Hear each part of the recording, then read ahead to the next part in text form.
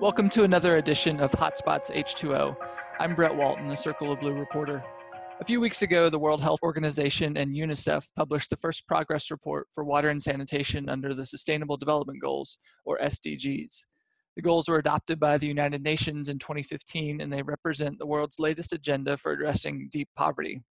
For water and sanitation in the SDGs, it's ambitious, aiming not just for better hardware, meaning wells and toilets, but more reliable service and cleaner water.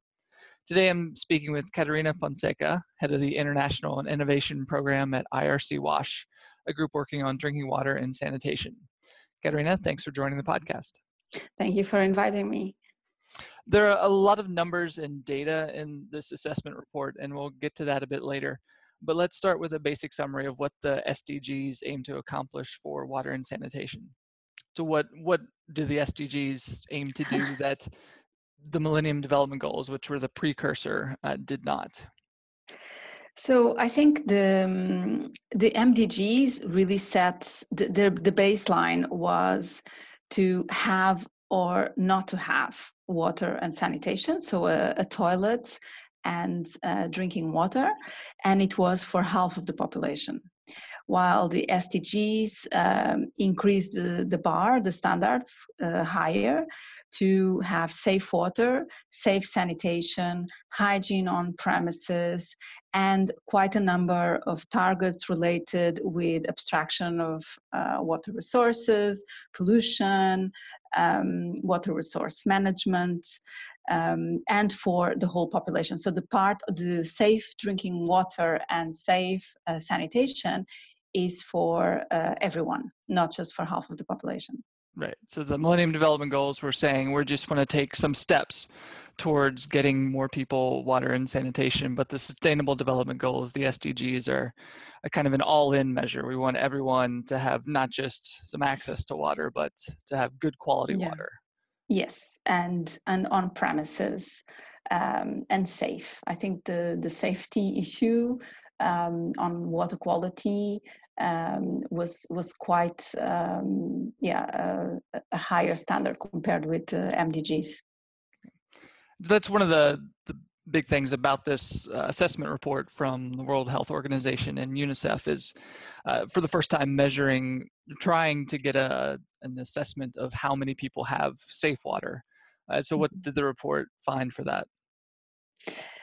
So first of all, I mean, it's an excellent report. It really provides a bird's eye picture of where we are in the water sector, and everyone should read it working in the sector.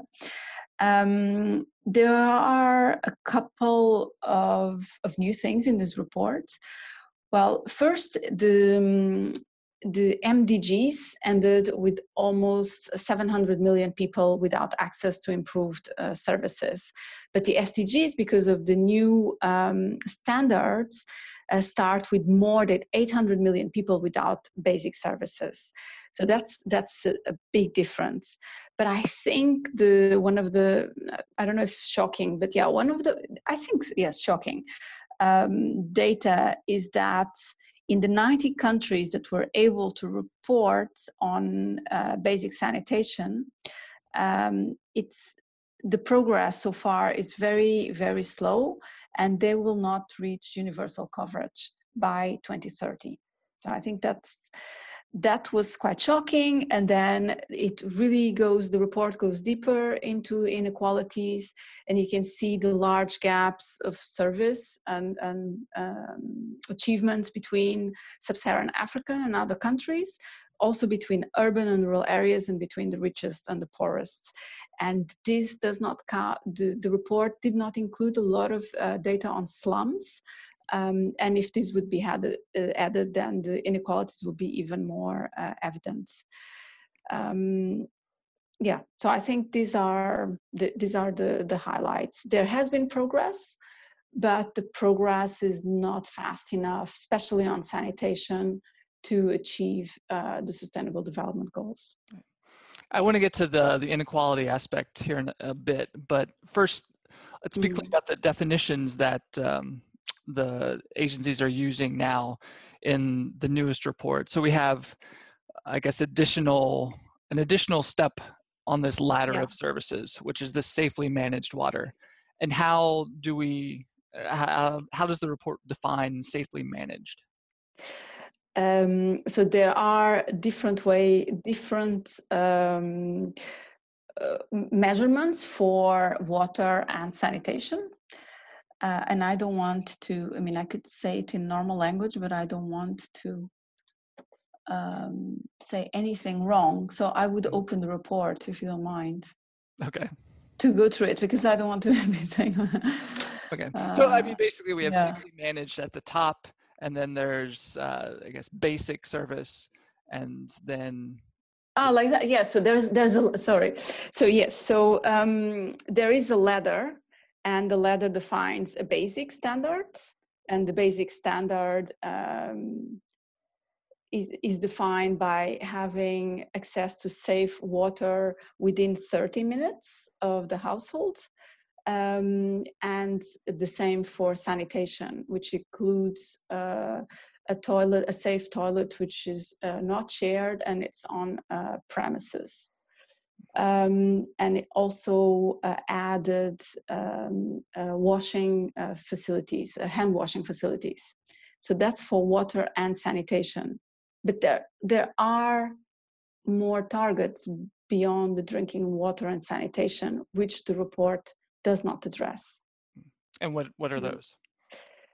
So those are on water efficiency, on abstraction, on pollution targets, and water resource management. And the JMP and WHO are responsible for the drinking water and sanitation targets, and UN Water is responsible for tracking and measuring the other targets. But if you ask me what are some of the limitations of the report, this is one of them. So it sounds very unwise to keep looking at these aspects and these issues separately, because non-treated sewage, agriculture, industrial pollution, they all have an impact on the quality of the water services too. And here you have different UN agencies looking at the targets differently, which reflects also what's happening at country level. It's different agencies, different line ministries looking at these very interconnected sectors. I think it's a missed opportunity not to start linking some of the baselines and some of the measurements, because then we keep talking about it in silos. And I don't think if we keep doing that, we are able to solve such a complex problem. And the complexity is made even more apparent in this report, going from the Millennium Development Goals, right, where it was just build a well that's protected or a sufficient latrine, and then you've checked off that better access. But for the SDGs, it seems like not only are you building better facilities, but you're looking at how often does water come? Is it of a good quality? So a much more lofty standard. And some of the figures in the report suggest that there's still quite a ways to go for much of the world. Well, yes, and it does not include, I think we did some analysis. So the data is only available for half of the countries of the world, but actually the countries that are not part of the report are home to about a third of the population. And so some of that data is missing. And then indeed, there are linkages with UN water agencies working on education and health, but not with the UN agencies that are looking into what we call the big water aspects, which are absolutely critical if we want to reach the targets, the much more ambitious targets of drinking water and sanitation. So as I said, I mean, it's a great report. It does address issues that were not addressed with the MDGs. It's great to see the effort being put into the issues of inequalities, which is really important for the universal access, the component of the human rights to water and sanitation. But then there's all of these targets which are very interlinked and connected, which you don't see much movement in the sector. both at country level for monitoring those targets, but also at international level.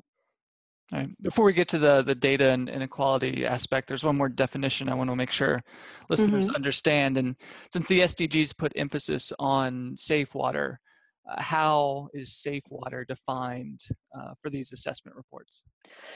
There are many indicators of water quality. Some countries have up to standards of 15 different indicators of water quality.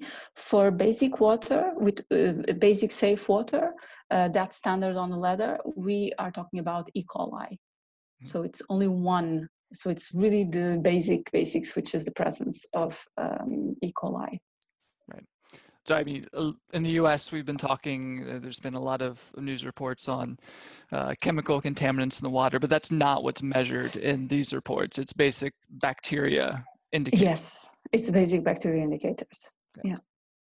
Right.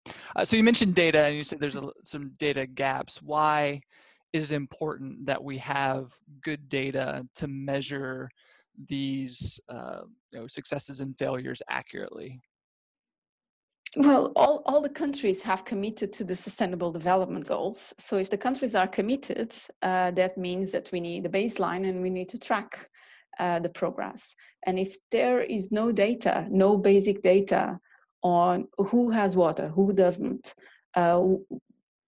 what's the status of the infrastructure, what is the service level that is providing, and to whom is water and sanitation being provided, it will be very hard to then make governments accountable to their commitments. And for instance, civil society organizations in those countries also to hold their own governments accountable for some of these commitments.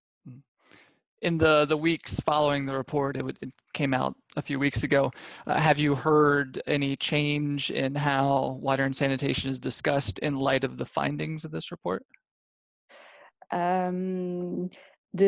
So the report came out in July, at the end of July, and I've heard the organizations in the sector discussing the report, and a very, very good article in the National Geographic on open defecation. But besides that, I think probably the next sector meeting, so the Stockholm Water Week in the end of August, it will be the place where we will hear also how some of the governments are reacting to the information that it's in the report. And will the figures in this first baseline report have any effect on your organization and how you do your work? Well, they are a great mirror. So for where we are, especially in the countries where we work, on the discussions that we have with the different governments on their monitoring systems and how can we keep improving the monitoring system, especially at district level, but also what are some of the implications in terms of budgeting and achieving the targets. So it's just a great mirror and evidence for where we are. Right. And then inequality is the one aspect I wanted to cycle back to, because the headlines usually read about these global numbers, but within countries and between countries there are big differences in the number of people served. How can those inequalities be bridged? I think the first good thing of the report is that there is such a focus, and some of the inequalities per country are quite high. So that's already information that didn't exist before, and this is about prioritization. It's about prioritization of investments, prioritization of programs. So I think different organizations and institutions can do different things with this data. I think donors can start holding also governments more accountable to some of the sector spending in these areas, but also the civil society organizations from these countries can do the same. And it's also a consequence of reaching universal access. So the more difficult to reach will be the poorest and will be the more expensive in some areas. Some of the rural areas are more remote, more difficult to reach. And it's also a consequence of the limits of payment for water and those that can afford it. So those that can afford it and pay are the first to have access. And then the ones, the poorest will always require much more public investments and public finance, which in many of these countries is also very limited. So it's, yeah, different owners and different institutions can do something different with it, but it's also because the last mile, so to say, the ones that are not yet reached will also be more expensive to reach. Okay. That'll be something to watch in the years to come. Yeah. We've been speaking today with Catarina Fonseca of IRC WASH about the first assessment of drinking water and sanitation and the Sustainable Development Goals. Catarina, thanks for joining us today. It was a pleasure. Thank you for inviting me, Brett.